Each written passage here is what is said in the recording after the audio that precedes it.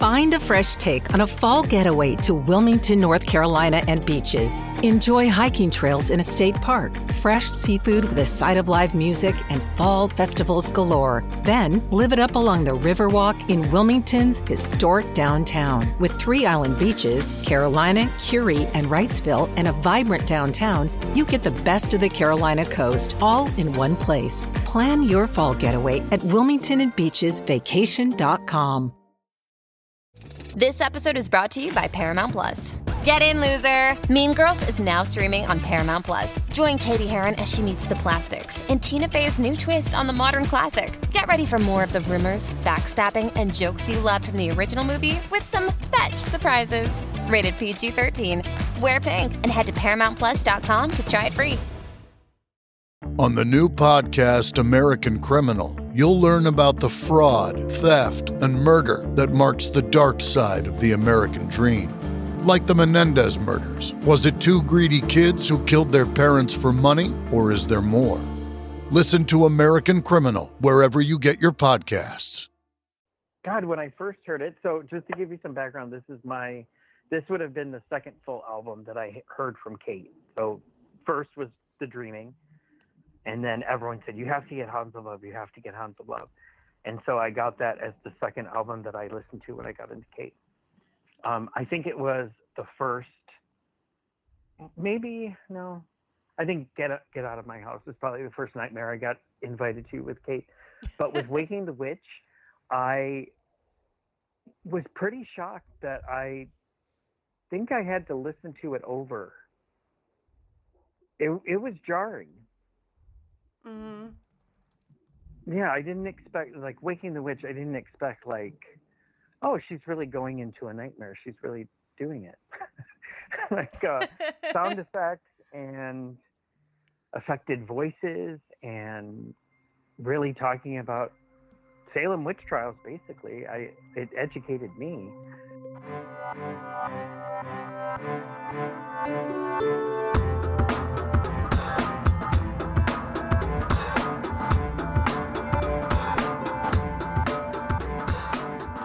Welcome to Strange Phenomena, the music of Kate Bush.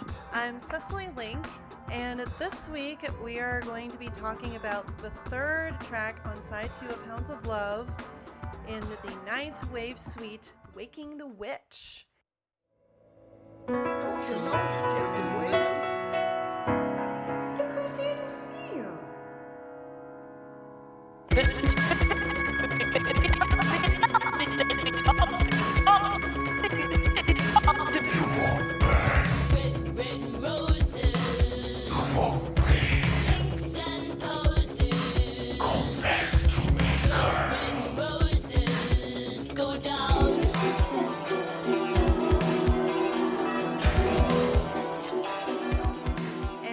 With me to talk about the song this week is a fan who's been on the show several times before.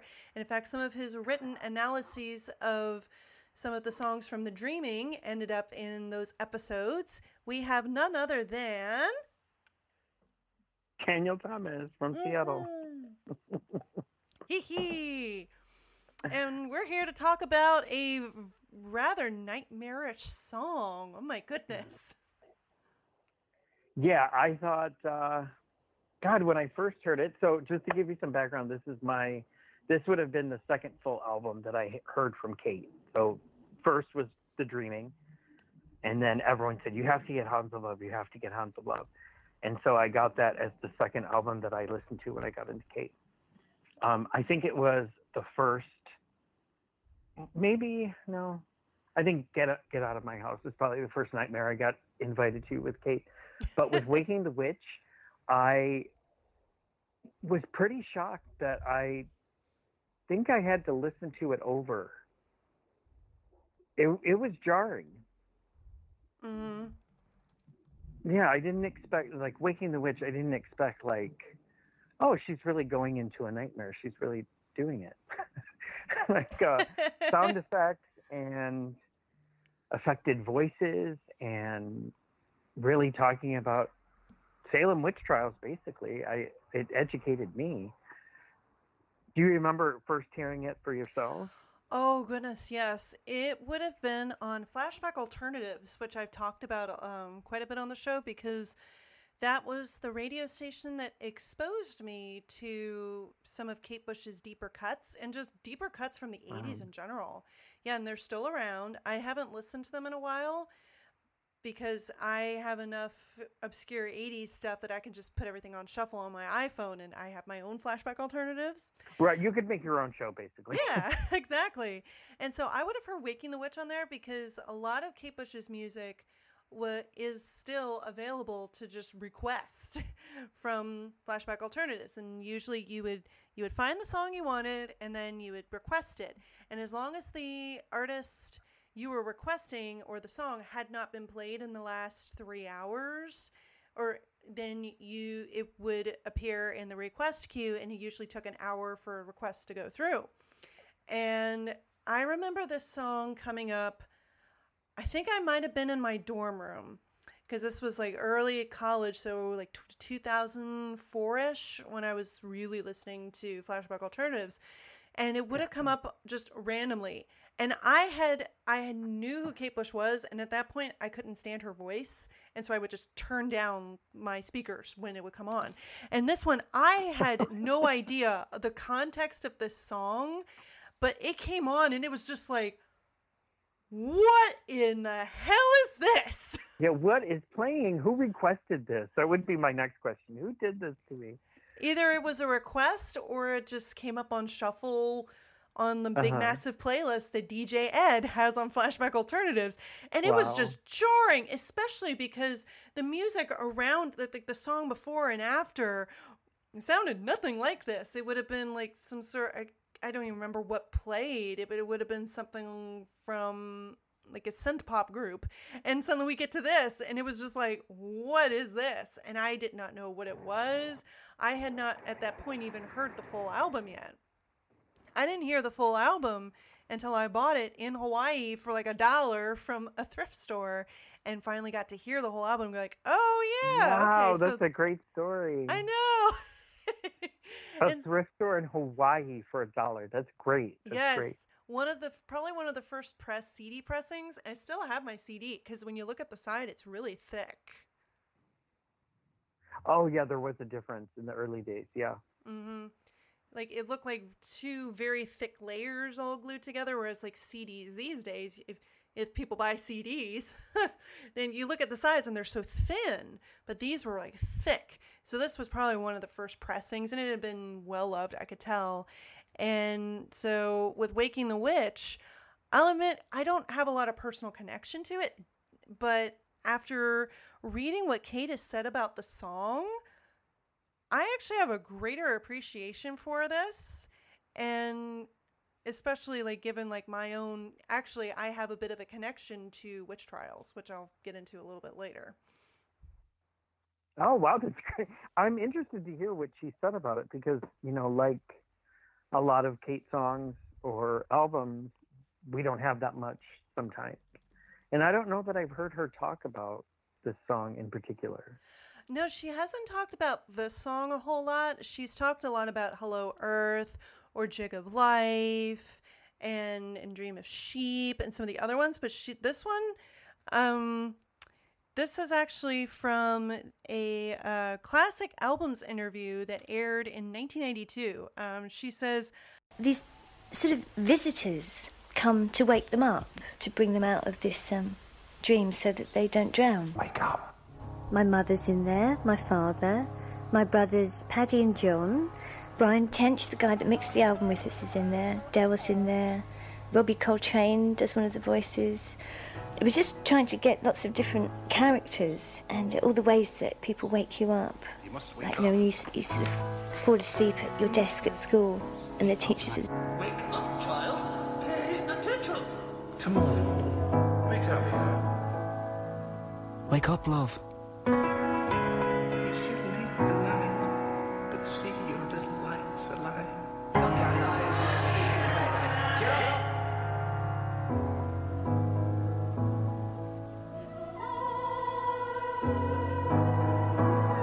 Can you not see that little light up there?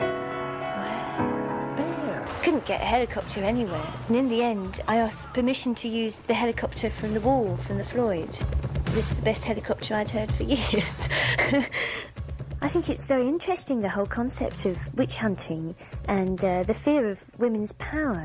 In a way, it's very sexist behaviour, and I feel that female intuition and instincts are very strong and are still put down, really. And in this song, this woman is being persecuted by the witch hunter and a whole jury, although she's committed no crime, and they're trying to push her under the water to see if she'll sink or float. Ooh, Oh, wow. Mm-hmm. That's some great imagery and some frightening imagery, the way she portrays it. Because like we've said before, she's so, at least I know, I'm sure I share this with other fans, that she kind of turns on a little cinema in my brain. Yes. There's a lot of the songs that she has that she's so descriptive and doesn't need much vocabulary to get you there. And the lyrics and the music to the song together, they really paint a picture. And it's just, you kind of see how ugly it is. Because, I mean, at the time, like, let's be honest, it was the scandal of the time. It was the government oppressing women. That's what it was. I mean, we don't have evidence like, wow, they really were supernatural. Like, we don't talk about that. We talk about it in the history of, this is what government has done to women or subjugated people. Mm-hmm. And I think within the context, I know for me, like, I think that it's interesting having a song like this in the context of the Ninth Wave, because she's talked about it being about a woman who's going through nightmares as she's trying to keep herself awake in the water. And this, like, especially the way that this song was performed live for the Before the Dawn, it makes it clear that, yeah, this is like, she's in the water and she's dreaming all this, but then she could also like, I feel like it could be interpreted as her looking at a past life as well. I've always thought that this was, that the universe, or however you want to say it, that it was showing her, either this happened to you or you were there. Yeah. Because it sounds like she's reliving something that she'd already done, as opposed to watching something. Because the way that she arranges the vocals and the things behind her, she can hear people talking about her. Mm-hmm. It's not like she's saying, oh my God, they're burning the switch. Like, they're lighting the fire, and like they're, the crow, the imagery of the crow, and like drowning and everything. She's not saying she's watching it. So she's putting herself in a position that she's experiencing it. But I always thought, is it a dream? Is it her subconscious? Like, what's happening? But I always kind of settled on like past life type of idea, because it's one that it's sandwiched between two songs that start different stories. And I feel like this is the middle part of the story of the Ninth Wave. Mm-hmm. So it's kind of like a break from the other two, because it has to tell a different story. That's how I always see it, was a past life. And even like the previous song, Under Ice, I've always seen that as her dreaming that maybe she's fallen, that she was skating and that's how she ended up in the water. But I've heard other interpretations even too, that that this is how she ended up in the water. But then when Before the Dawn, they make it clear, like the whole thread of the story is that there was a shipwreck, the Celtic Deep, and she's a shipwreck victim. So. Oh, it's such great, vivid imagery. That's so great. I know. So what is it? I mean, you said that the first time you heard the song that it was like, what the hell kind of thing. So what else is very striking to you about the song and make that, when I kind of reached out to you and said, what are some of your favorite Kate songs? And you put this one as one of your favorites. Yeah, I think, there's a lot of there's a few songs in her discography that I think you get information about her personally. Because, as I've said before when we were talking about the dreaming, Kate is not one that tells her own stories. No. Very few times do you see that. But I think Waking the Witch is an insight into what she might believe. So I think she might actually believe in past lives. She also, I think by waking the witch, it represents that we're connected in a way that is so much bigger than us. I mean, if you put it in today's context, like the whole thing about people, we have to recognize about trans rights, or we have to recognize about sexual assault with women.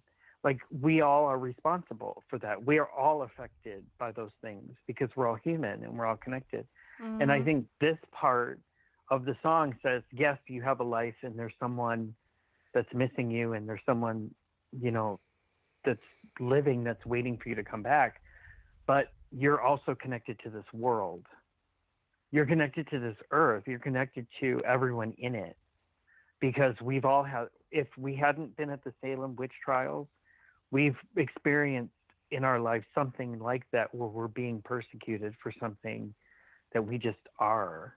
Mm-hmm. And so I think it goes a lot deeper, like to say, I'm not making a religious statement here. I'm making a human statement and saying, we're all responsible for each other, and we all have pain.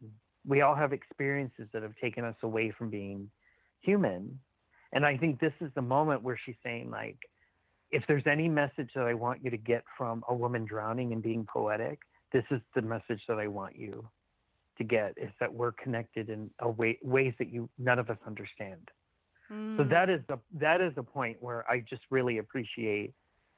I feel like she's trying to give a personal thing for that. Also, Kate, when I think of Waking the Witch, there's a couple things that I always associate with, which is Get Out of My House, because they're both terrifying. But not much sounds like this song. No. Like, if you go through each of her albums, you're like, does she have a Waking the Witch on this album? Like, you basically will say no. Probably the closest thing you could say is The Dreaming with Pull Up the Pin, and mostly Get Out of My House. Because we've had that conversation. Like, that's a whole different thing. And then going forward from that, maybe Big Stripey Lie. I mean, in the future, that it might be a little, but nothing comes near this. I mean, I heard it on headphones. Like, sometimes they should put warnings, like not explicit lyrics, but like, don't listen to this on headphones for the first time. Get Out of My House would have that, and Waking the Witch would have that, because I always listened. This would have been in fall of '92, so it would have been near Halloween, and it would have been dark, and I always had candles on and, like, headphones and listening to new music and everything. And I thought, is this the way the rest of the album's going to be? Like, it just seemed heavy, and it was like her voice is so affected, and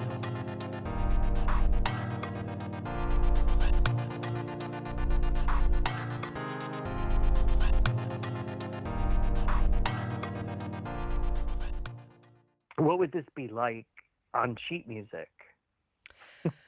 Well, actually, there is sheet music for this song, believe it or not. Really? I've never seen it. I don't know what it would. I mean, what would you put on there? Well, it's all artificial. It's all affected. I really would be really hard pressed if I were asked what instruments did she use on it. I would really have a hard time saying anything but the Fairlight. Well, actually, the sheet music for this song was first done in a book called Kate Bush Complete, which I have a hard copy of, and it has the vocal lines and chord names for all of her songs through Hounds of Love. And wow. Yeah, and so I'm actually looking at a digital version that was on the worldofkatebush.blogspot.com/p/kate-bush-complete-book.html. Like, somebody went through and scanned this book, and I found a hard copy of this from like 10 years ago. I found it for dirt cheap in a music store, and it was like the only copy left. The sheet music for this song says it's only one chord. I mean, not that it's not all about the chords. It's about like the different noises. And there is a melody line for the red, red roses, pinks and posies, help this blackbird. And then it's just got what looks like percussion marks for the spoken parts with the demon or in the song. Yeah, it's not a very complicated. It just kind of just gives you an idea. Mm-hmm. But no, this song is so much about the sounds and creating this very frightening atmosphere. Well, I think that's what strikes me so much, that puts it as one of my favorites, because she does, back when we were talking, I'm always referring back to the Dreaming and Hounds of Love and vice versa, because I think they're so closely related. It's like, here's one movement, here's a second movement. Like, you just can't really separate the evolution of her music with those two albums.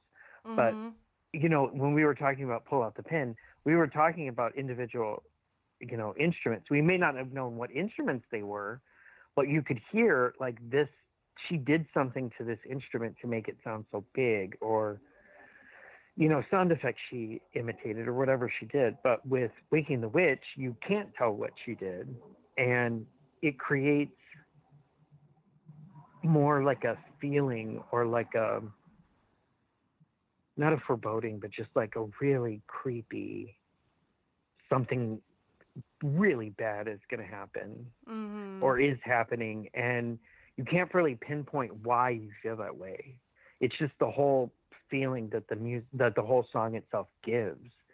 And that it's really effective. I mean, when I listen to it now, of course, I love the song, but when I listen to it now on headphones, I just kind of get immersed into this, like, kind of but like covered in the song.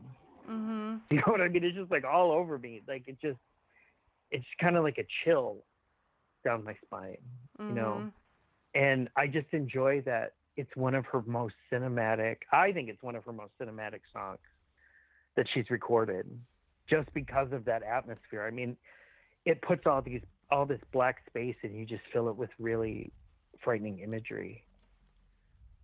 So that's why I like it so much. And it gives that to me every time. Like, it's not something that's diluted.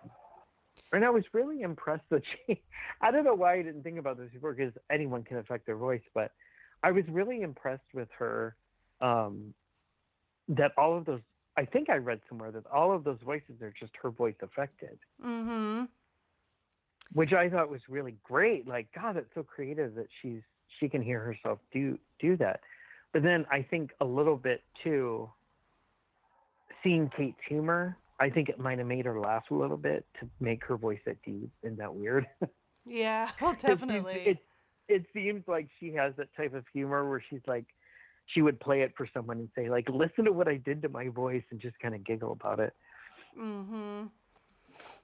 Yeah, there are definitely a lot of different things that she's done with her voice on this song. Like when the drums immediately come in after you, oh, look who's here to see you. And it kind of pauses, and the drums come in, and there's like, yeah, I know. I'm pretty sure, I can't be completely sure, but I think that the effect that she's using on her voice is called a noise gate. And it has to do with making your voice sound kind of like it's a megaphone, like it's coming through a megaphone. But then what a gate does is it, like, at certain points in the sound, it'll just stop. And so that's why you get this, like, up. Oh, yeah, that makes sense. Okay. Like, yeah. Goodness, like, gated, that gate kind of effect was used on a lot of songs in the 80s. That's how you get this, like, whoop, whoop, whoop. Like, it just sucks the sound back in. At least that's the way I understand it. Like, I've experimented with noise gates before, and it's a very cool effect to use. That's for sure.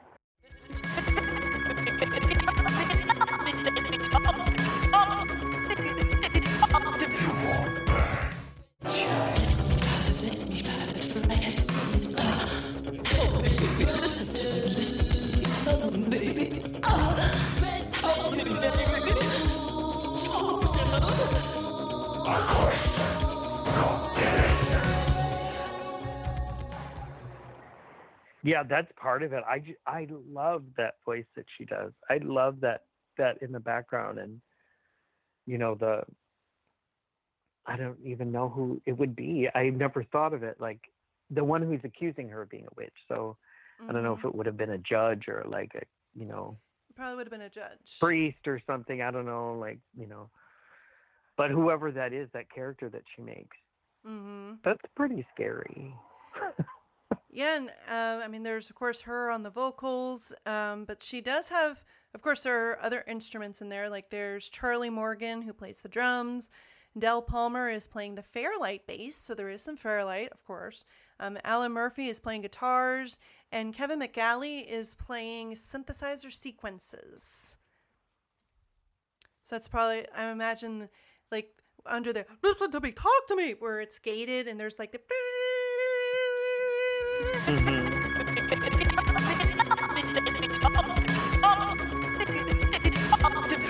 And other sounds like there's like a right before she sings "Help This Blackbird."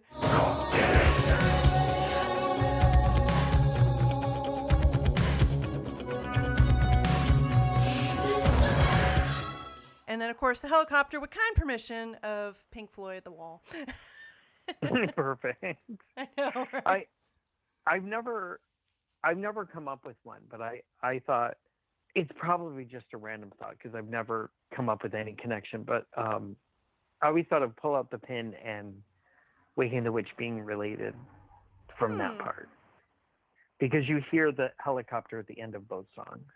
I think it's just coincidence, but I'd like there to be a connection, but I don't think there is. But both of those songs that I love so much, they both have the helicopter, which if you think about the helicopter and Pull Out the Pin, it's about destruction. Those are enemy helicopters. But in Waking the Witch, they're trying to save her. Mm-hmm. So, it's a different reason for it. But God, that helicopter, I don't know what it is about. Maybe it's what we associate with it, but that helicopter sound in both songs is so effective. Yes.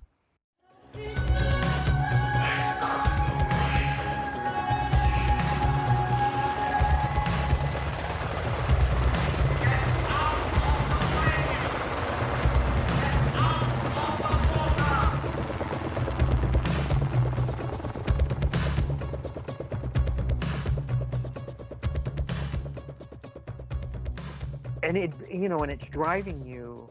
The thing about Waking the Witch is that it's driving you to the next song. Mm-hmm. And it kind of blends into, the next song and like prepares you for something different because, I thought it was like a detour.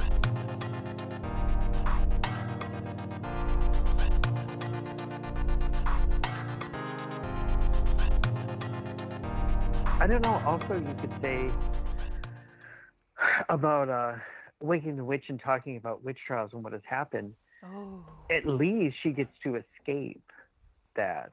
That isn't her fate anymore. She doesn't have to die as a witch. She can go on and, this is a part of your life. Even the bad part is just a part of your life. The things that you've experienced, like maybe you weren't tried as a witch, but you had to go through other things, and that's part of your entire life, just as someone waiting for you at home or appreciating the earth, whatever it is, like it's just part of your life. So it just makes you appreciate when we finally do get to the end of the album. No matter what I've gone through, I'll be fine. I don't know if that type of hope is, and I'm not disparaging her, but a lot of times that type of hope isn't available in her songs. Pull Out the Pin isn't a happy ending. The Dreaming isn't the song, The Dreaming, isn't a happy ending. Get Out of My House certainly isn't. Even Sat in Your Lap, she doesn't resolve anything. Hounds of Love, did she stay in love? I don't know. Did the people in Running Up That Hill resolve their relationship? I don't know.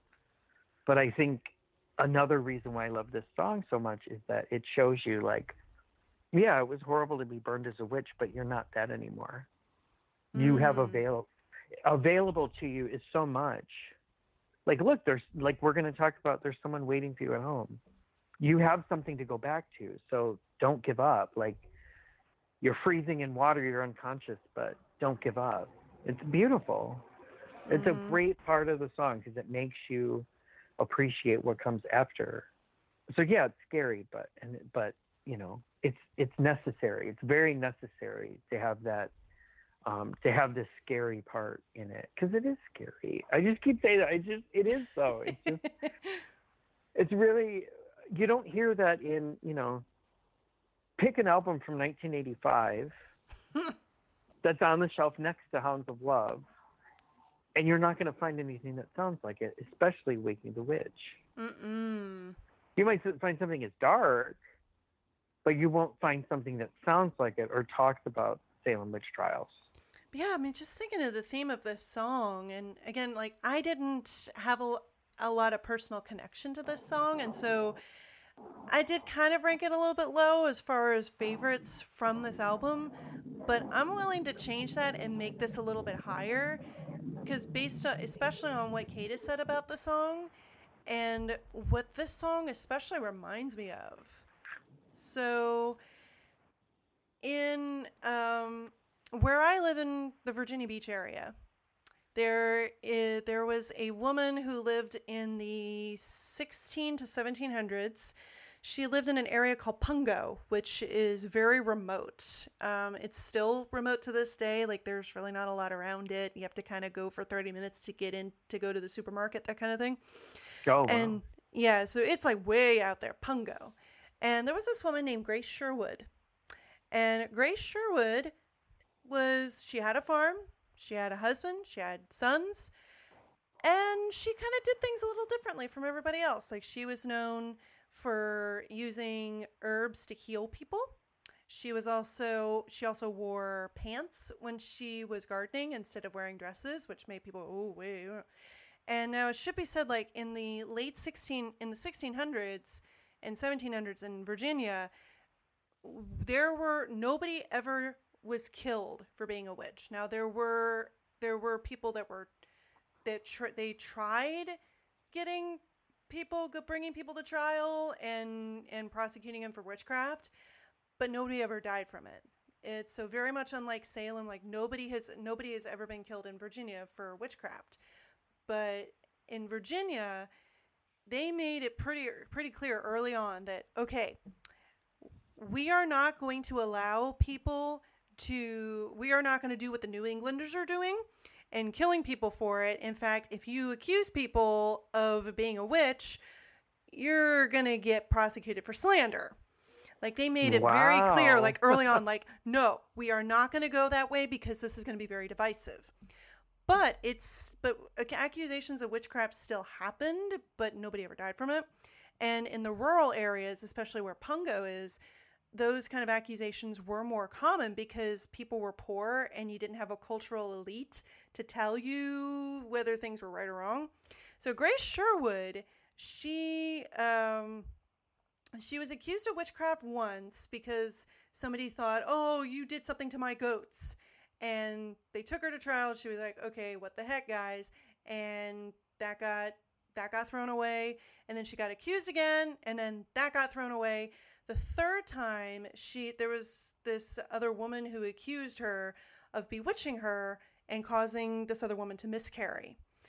And that time, they brought her to trial, and they, to try and figure out whether she really was a witch, they tied her up and ducked her in the water. And so the idea was that if they ducked her and she floated, that meant that the water was rejecting her because she was evil, and so she was a witch. And if she sank, that meant she was a witch. And oh yeah, by the way, you would have a dead person on your hands because she just drowned.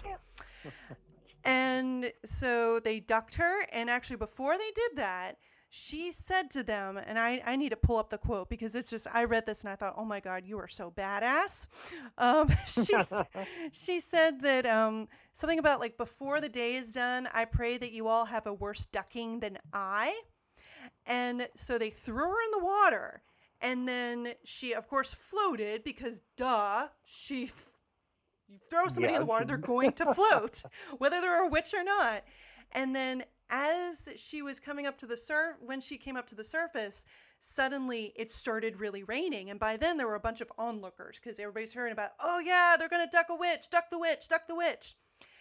And it's kind of not known what happened to her afterwards. They think that she probably just languished in jail for about 8 years. Who knows? But she spent the rest of her life then just on her farm. And in recent years, they named a road in Virginia Beach. And anybody who's listening, and you probably know what I'm talking about, Witch Duck Road. I'd always wondered where the name came from, and it was named after, because that road is the paved road that she took from the courthouse to the water where she was ducked. And so they call it Witch Duck Road. God, that's a fantastic story. I know, right? And to think like this was obscure until the and she's the 70s. Immortalized by being the road being named after her. Yeah, and also she has a statue. She has a statue outside one of the hospitals in Virginia Beach, and she's got in her statue. There's a raccoon, and she's holding Rosemary because she was a friend to animals, and she was also a healer. And there's a legend that says that she came from England carrying a rosemary plant in an eggshell, and so that's how we got rosemary in Virginia. And so yeah, like this whole story, this woman, and so every time I hear Waking the Witch, I think of somebody like Grace Sherwood because, hey, I'm from around here. This is the story with her. And, hey, a little shout out for Virginia Beach. Yeah, a little shout out. That's great. I think it's really interesting to know. I know you said she had a husband and a son, I think you said. Yeah, she had 3 sons. 3 sons, okay. But it's interesting to note, anytime that people talk about witchcraft and at that time of the Salem witch trials, and that's what we think of when we think of witchcraft in America as its beginning, of how they always depict witches. They always depict them manless. So you're an old crow, no one wants you. Mm-hmm. They always put you as old beyond old. Like they're always just warts and wrinkles and like all that. Living alone in a secluded place and holding the secret knowledge that is deadly because no one can predict what you're going to do. Mm-hmm. So they're kind of predicting the idea that a woman wants is that you can't be happy or a part of society without a husband, without your looks, without your youth, and without being a part of the conventional part of society. Yeah, definitely. So it's so unfair.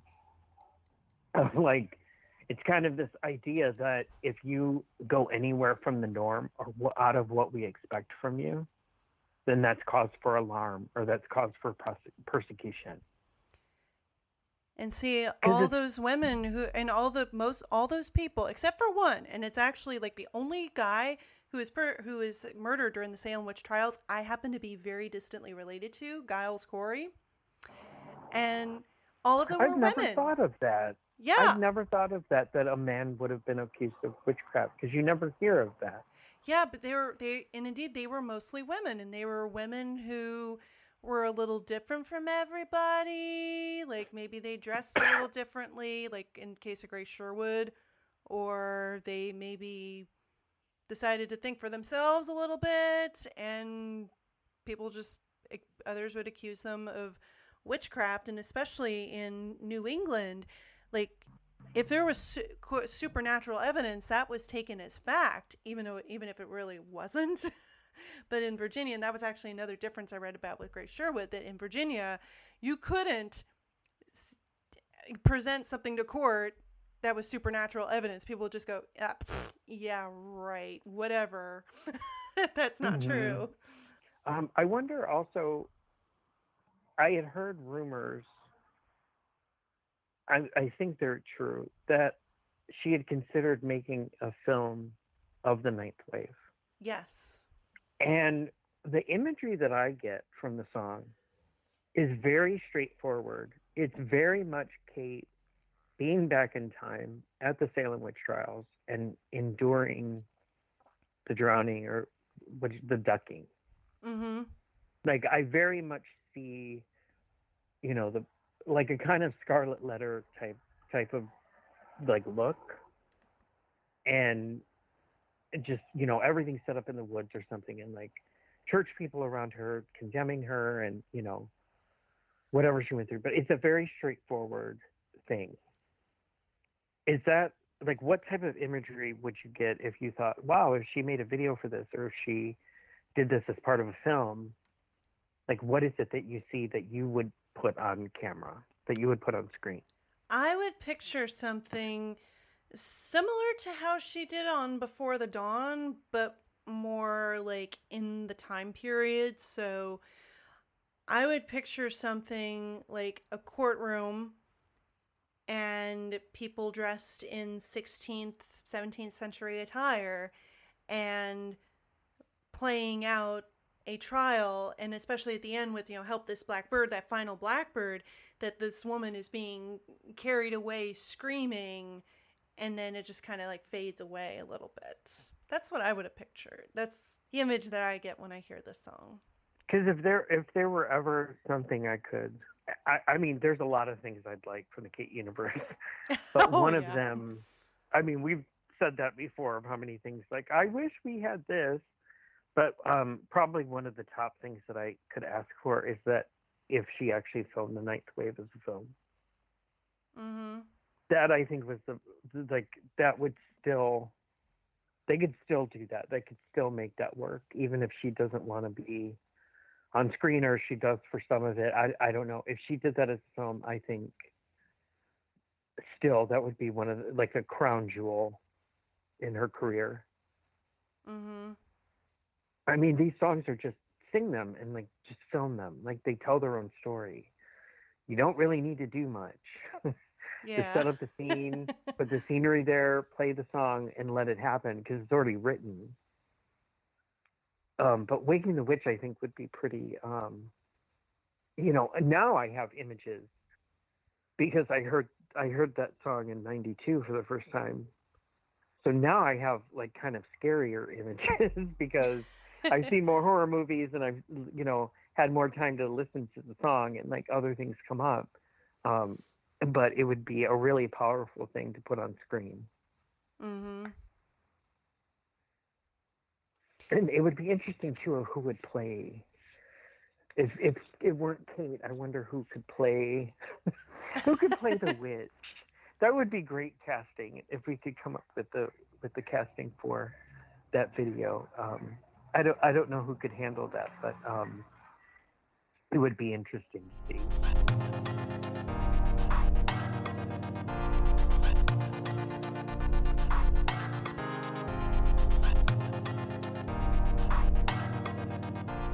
So when I was a kid, my family and I did a trip into New England. We went to New England and we also went into Canada. We actually stayed on the Canadian side of Niagara Falls. And I can't remember if this was on our way up there or on our way back. But either way, we stopped at Salem because I'd read about it in history class and we were coming through, might as well. And I felt utterly creeped out walking through there. There was just this I felt uncomfortable in my skin. Like I just I wanted to get out of there as fast as I could.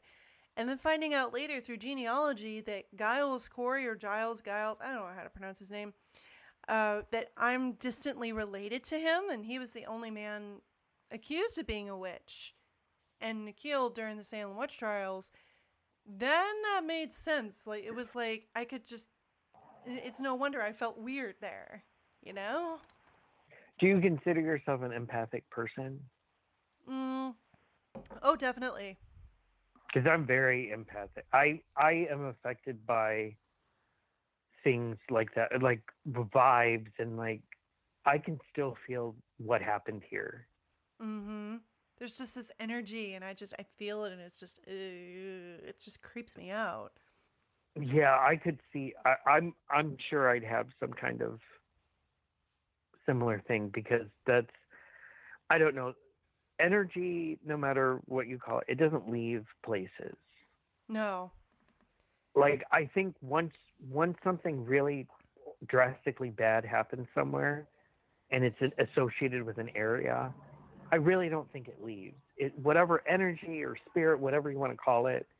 And I think that even though maybe people didn't know it at the time, but the Salem witch trials became a symbol of, I mean, we still say witch hunt.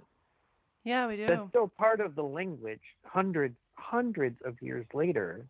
It's a stain on our history that we targeted a group and said, you're horrible because you don't fit what we're doing, or we can't punish you for what we'd like to punish you for, so we're going to invent this witchcraft thing and say that that's what you should be punished for, because we can all agree how bad it would be to be an evil person. Yeah, it's a stain. And things don't leave, the areas when they're committed, over and over. Speaking of things not leaving places, according to people who still live in the Pungo area, if you look over Witch Duck Bay, where Grace Sherwood was thrown into the water, you can still see a strange moving light that they say is her restless spirit, and it always happens every July, and it was in July that she was thrown into the water. So I don't know, I believe in that kind of stuff. Wow, that's crazy. Yeah, I know. Another shout out from Virginia Beach there. Hey. Yeah, she wasn't going quietly, I take it. No, I mean, I get the impression that she was very much a woman that, like a lot of the women who were accused of being a witch, that she didn't take crap from people. She was like, I'm doing my own thing. And unfortunately, she got into trouble for it, like a lot of the other women who were accused of being a witch. Even, dude, but it was mostly women. Really looking at what Kata said about the song, and even just me, everything sinking in with this, with Waking the Witch, that it feels kind of feminist in a way. That's like it's this very striking commentary on women's spirituality being repressed. And for me, I see it also as like the need to wake up what's really inside of you and just let it be free, whether people like it or not. I was going to ask you that. It's funny that you say that, because that's exactly what I was going to ask you about. We had talked before about, I think it was when we were talking about Coffee Homeground, and we were talking about anxiety. And I said she must have been extremely anxious of the pressure that was being put on her to project her sexuality in a certain way. And we talked about the photos that she didn't want to take. And then, for Never Forever, she said my photo session is going to be me dressed up as a bat. And I'm not going to play into, I need to be a pinup, because I don't need to be a pinup. I need to be what I feel. And right now I feel like being a bat. And it's my prerogative. I think in a very quiet but very poignant way, she's always spoken about, not as much as, I mean, this might be another conversation, but I don't think she's spoken up so much for femininity. I think she's spoken up for feminism. Or at least like the desire to like empathize with other people and like try to understand where other people are coming from, especially, which something I think is just, especially on like something like Running Up That Hill from the first side, but like a lot of her songs are about telling something from a different point of view. And so she's like, I think she's very rare as a singer-songwriter, if you will, even though she's not in the traditional like girl with a guitar kind of sense, but she's always looking for different viewpoints and figuring out how to see the world through how other people do. And that's something that's very rare among just artists in general, Because so many artists are like, oh, this is about a boy, or this is like whatever. This is, no, this is a lot deeper than that. Like, each of her songs are so much deeper than what you would usually hear.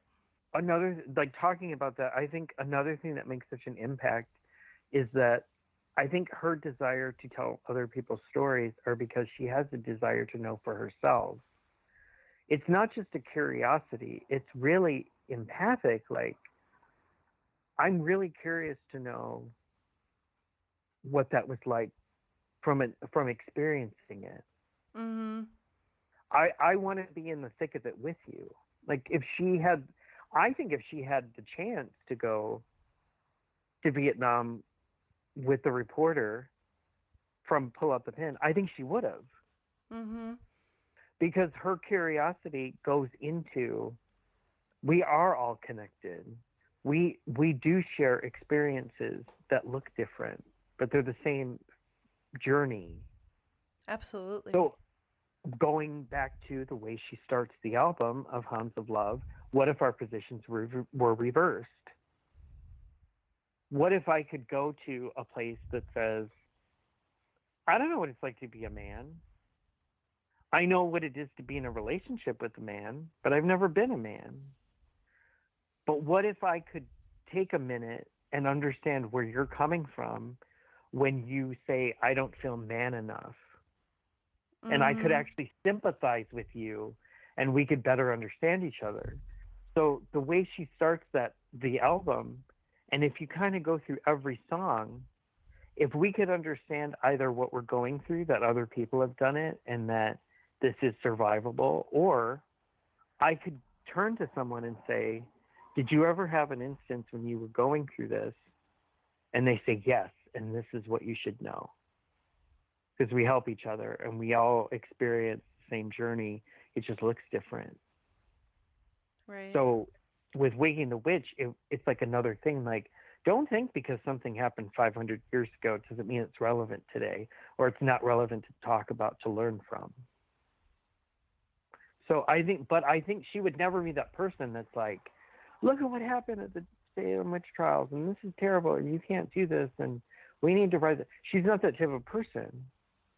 Mm-hmm. Again, she's the person that's going to go in and say, I'm going to tell a story about it, but if you really listen to it, if you really listen to the nightmare, it's going to pay off because you have empathy. You have empathy for yourself and you have empathy for other people. Thank God, people go through things sometimes. They go through really horrible things sometimes.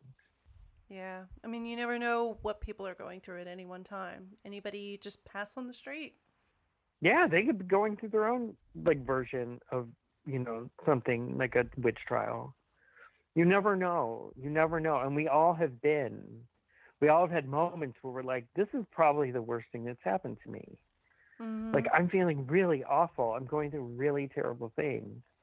But we all do. And it's not like, oh, we all go through that. It's just part of growing up, or like that. Everyone has something. Like, I'm not saying it that way. I'm saying, like, yeah, everyone has something. And we all are like, we all need comfort sometimes, or we all need understanding sometimes. We all need justice sometimes. So I think, again, like, why I like the song so much is because it really brings together all the things that she's talking about on the album. I think if you took out Waking the Witch on the Ninth Wave, honestly, with any part of it, but especially Waking the Witch, I don't think you'd have what you have. I really think it bridges it together. That Waking the Witch is like it's the whole point. Mm-hmm. Do you want to live? Yes. Even though you've gone through horrible things? Yes. Even more so. And then you wake up in the morning. Like, you'll get there. We're going to get there. Mm-hmm. But, it's worth it. Like, go for it. I was thinking of would this be, now that you have a different kind of more insight into the song, was Waking the Witch a top 5 selection on Hounds of Love before you got the insight? It was not. Would it be now? Maybe. That's a hard top 5 to crack. Yeah, because I mean, I'm actually looking at, I'm a dork, and I have my rankings for every song on Hounds of Love, and like the top 5, the 4 of the top 5 are from the first side. Yeah. 'Cause That's a hard top 5 to crack. Mm-hmm. And also, like, There's some... it's just, it's not a song. It is a song that is very much part of a greater story. So hearing it without any context, like I did on Flashback Alternatives, you're just like, okay, witch trials? What? Huh? What's going on? Yeah, don't you find also, not just with Kate, I know it happens a lot with Kate for me, but it happens with other artists too. If I listen to the last song on certain albums first, I can't listen to the rest of the songs that at that point in time. So like if I were to put on Hounds of Love and I accidentally hit the last track, I would get this feeling that it's over, and I'd have to wait to listen to the rest of the songs. I wouldn't be able to listen to the album at that time. And that also happens with the Dreaming. If I put on, like if I just wanted to hear Get Out of My House, I wouldn't be able to listen to the rest of the songs.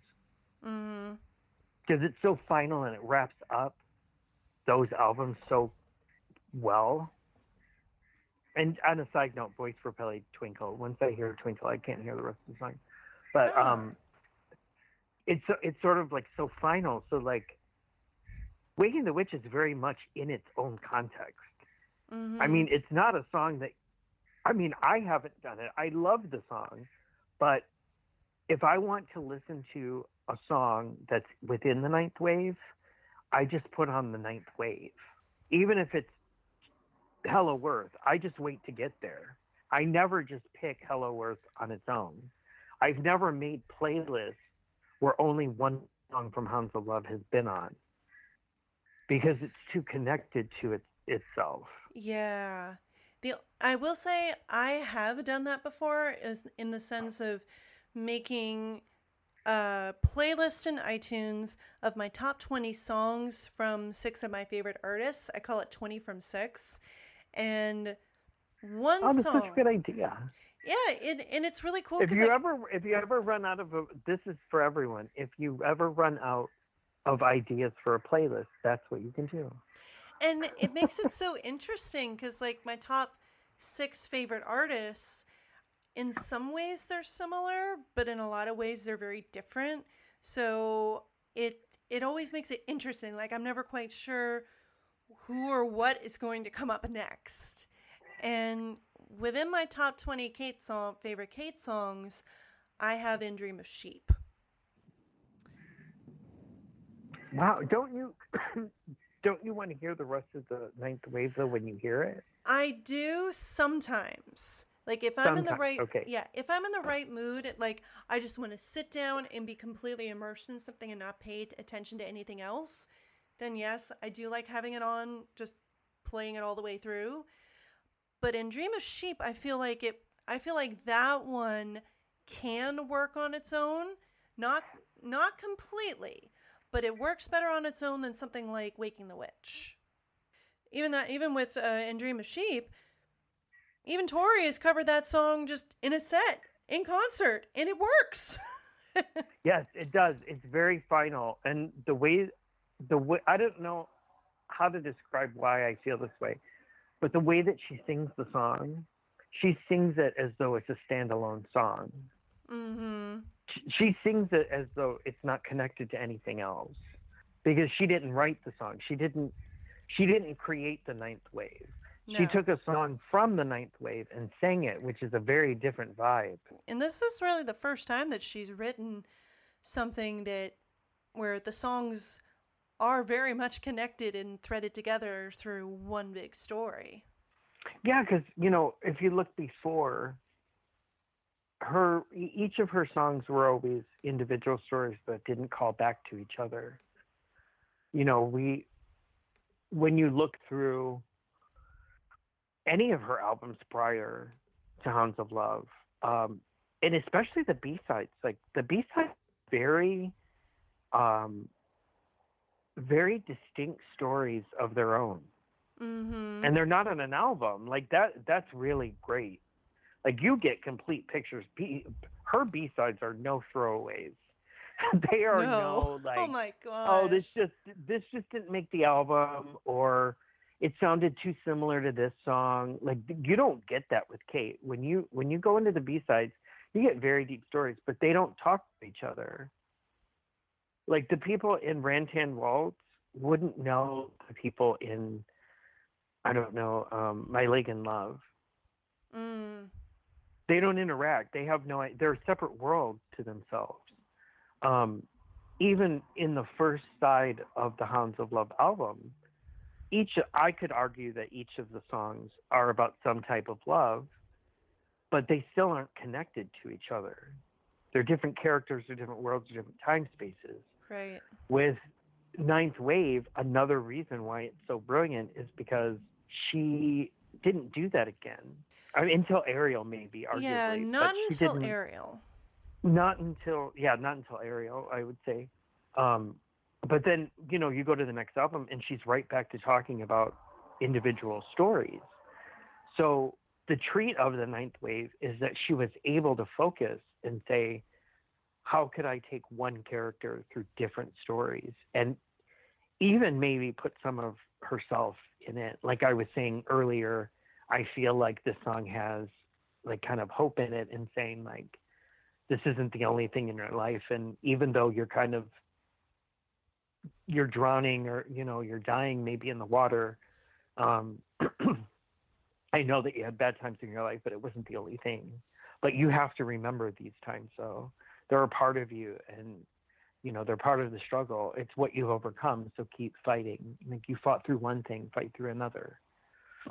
Mm-hmm. So I love that it's connected, but Waking the Witch, like it could never be a single. Let's say that. Oh God, no. Oh my God. That's going to be the last thing we're going to pick as a single or any kind of promo on its own. For real. It would have to be a really special circumstance for someone to come up with, why would we use Waking the Witch as a standalone video and single? Yeah, the only other version of this song is the live version from Before the Dawn. Like there's no single version. There's no remix. There's no nothing. No. I mean, I know that there's a few people out there that, what would they have done with Waking the Witch to make a remix of it? I mean, you'd have to really I don't know how many people could take that song and do something more interesting or bring out a different aspect of the story. No, because it's pretty strong on its own. Yeah. I mean, are you gonna do Waking the Witch dub? You can't really break it apart at all. Mm-mm. That's what's so unique about, going back to what I was saying about the song structure. It's so unique that because in a lot of her songs, you can't discern what instrument is doing what at what time. No. And that's a lot of her catalog.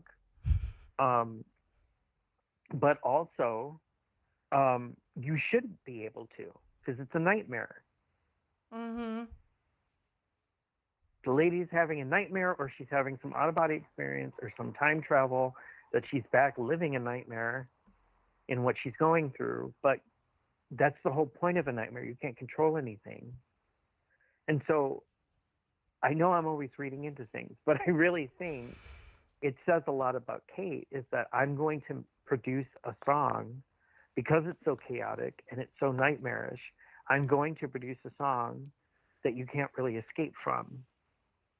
Now, I don't know if that's her process, that she sits down and says, I'm going to make a song that you can't escape from. I think it's a little more intuitive than that, but she does it. And a lot of times, even when people want remixes or some kind of reimagining, I don't think this song invites it, and I think it's kind of wrong to change the way she structured it. I'd be really against kind of someone trying to go in and say, let's do it this way. Mm-hmm.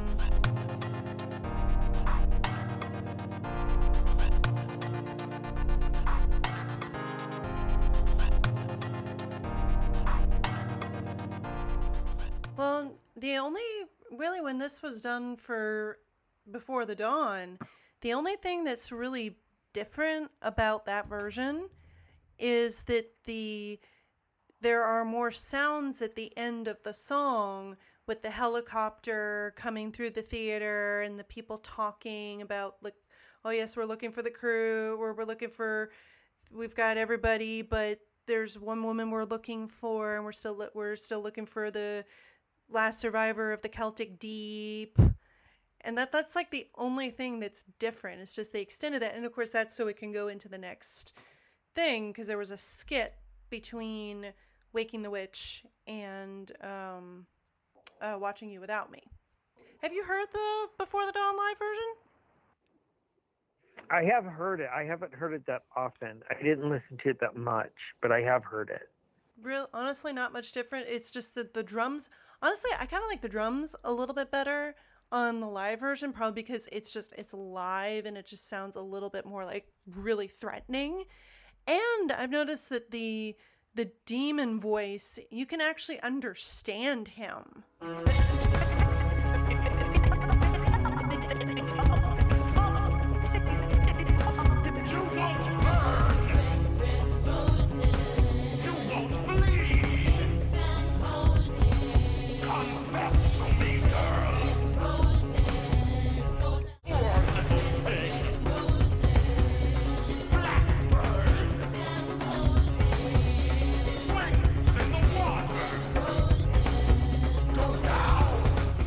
Yeah, that was the only reason I know, and I don't remember how I got them, but the only reason I ever knew what that voice was saying is because I got a hold of the lyrics from somewhere.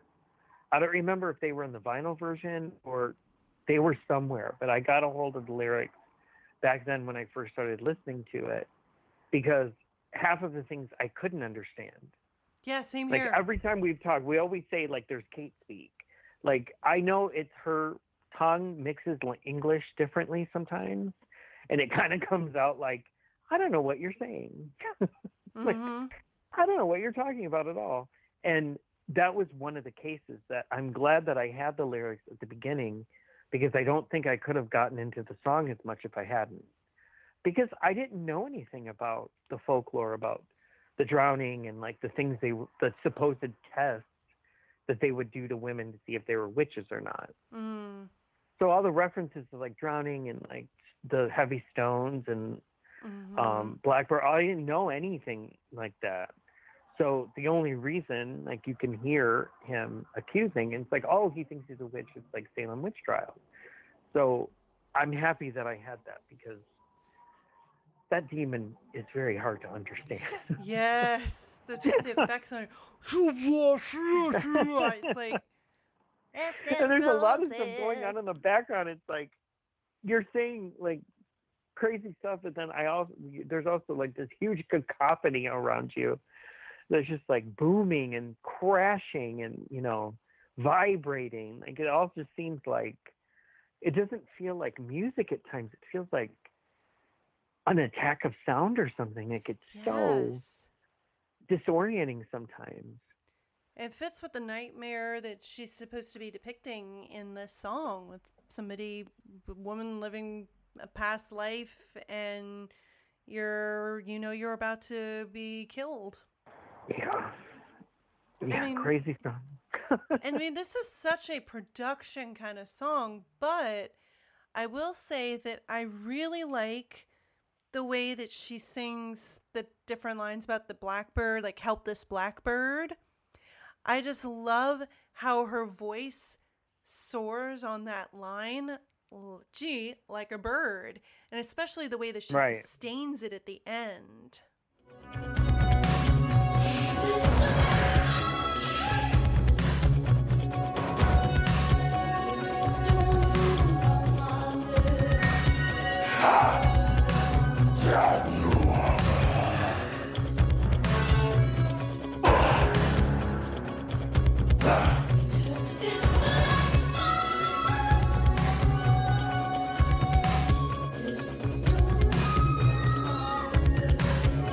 One.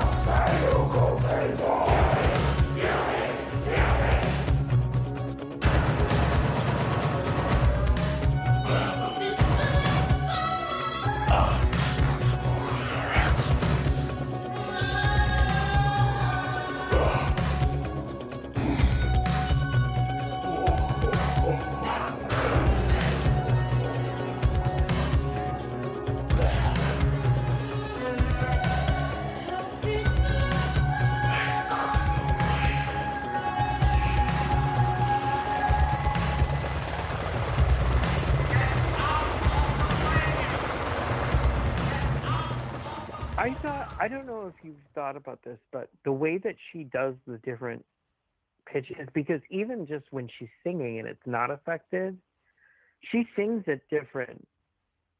She sounds differently at different times through the song.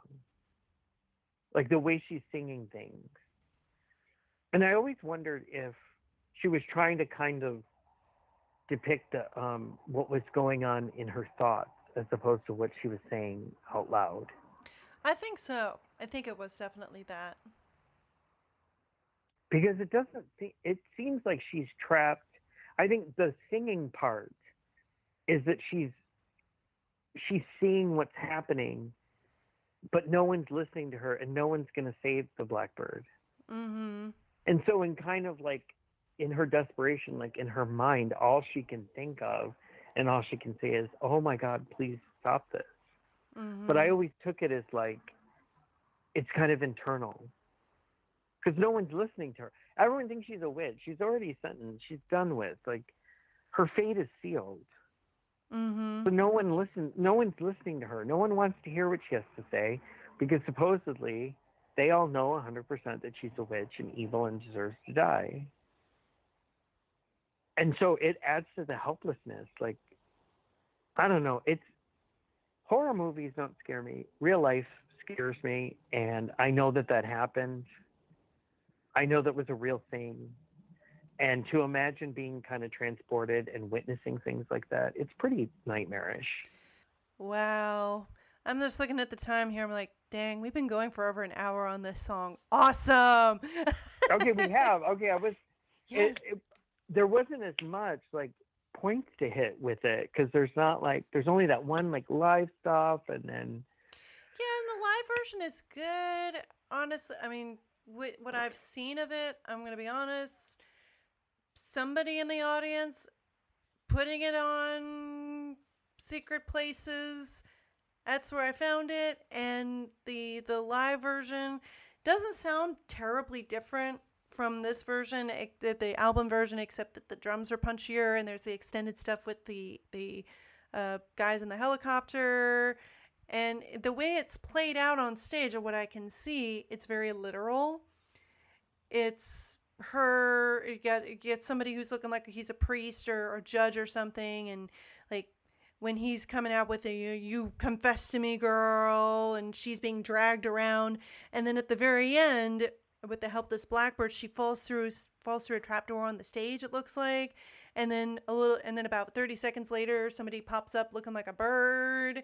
It's very literal. It's not quite what I would have wanted, but it fits. Yeah. You know, you're on stage, you can only do so much. Yeah, that's why when I was talking earlier about it would be the Crown Jewel to have this on film.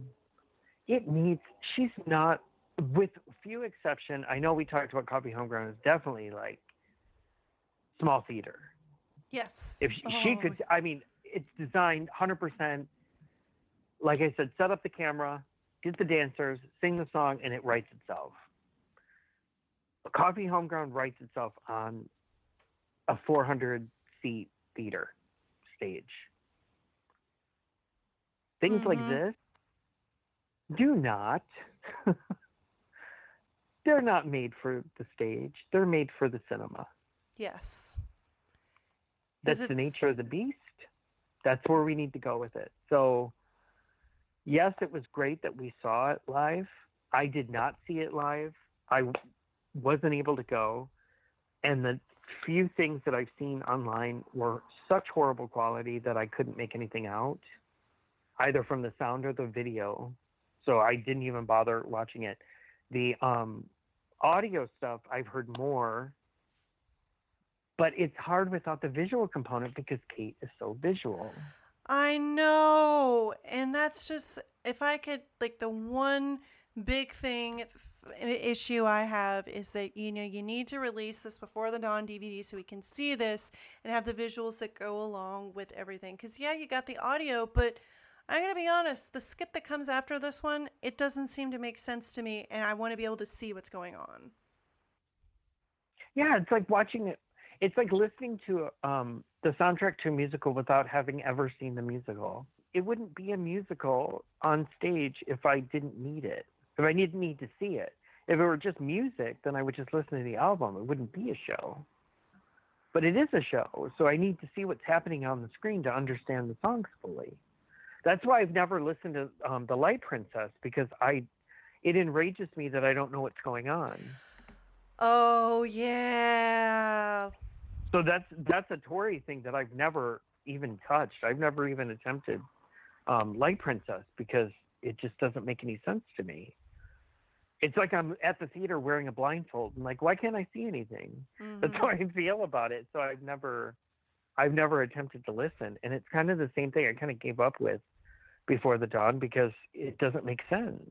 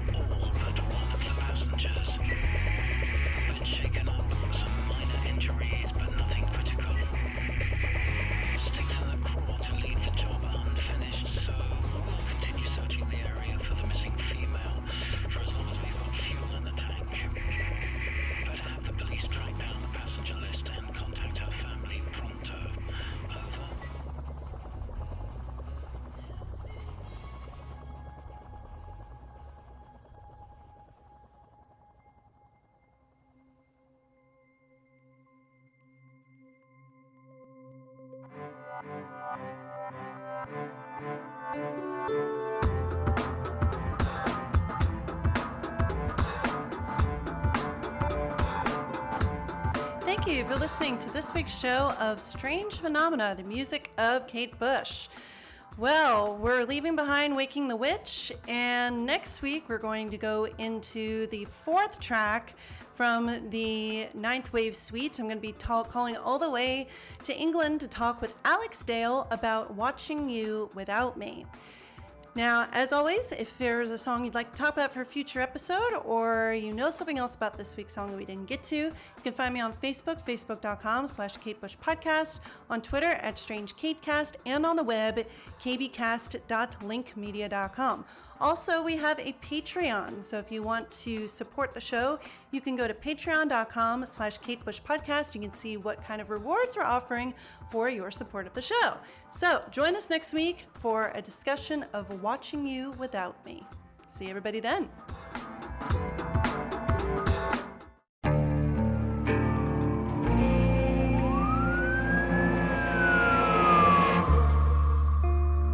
What would you do to achieve the American dream? The big house, the happy family, the money. 911, what's your emergency? Would you put in the hours? Would you take a big swing? What's the problem? What's the problem? Would you lie? Would you cheat? Would I shop? Would I shop? Would you kill? Yes. My mom is dead. My mom is right there. From Airship, the studio behind American Scandal, comes a new true crime history podcast. I'm Jeremy Schwartz, and I'll be taking you inside the minds of some of our most notorious felons and outlaws, exploring the dark side of the American dream. In my new show, American Criminal, you'll meet the picture-perfect brothers who'd kill their parents, the thief who stole babies, the crypto king who siphoned off billions, and plenty more. From assassins and gangsters to killers and con artists. Whatever the case, whoever the criminal, you don't know the full story. Until now. Don't miss the debut season of American Criminal, The Menendez Brothers, beginning February 29th. Listen wherever you get your podcasts, or to get early ad-free access to the entire season first, plus hundreds of other ad-free history podcast episodes, subscribe at IntoHistory.com.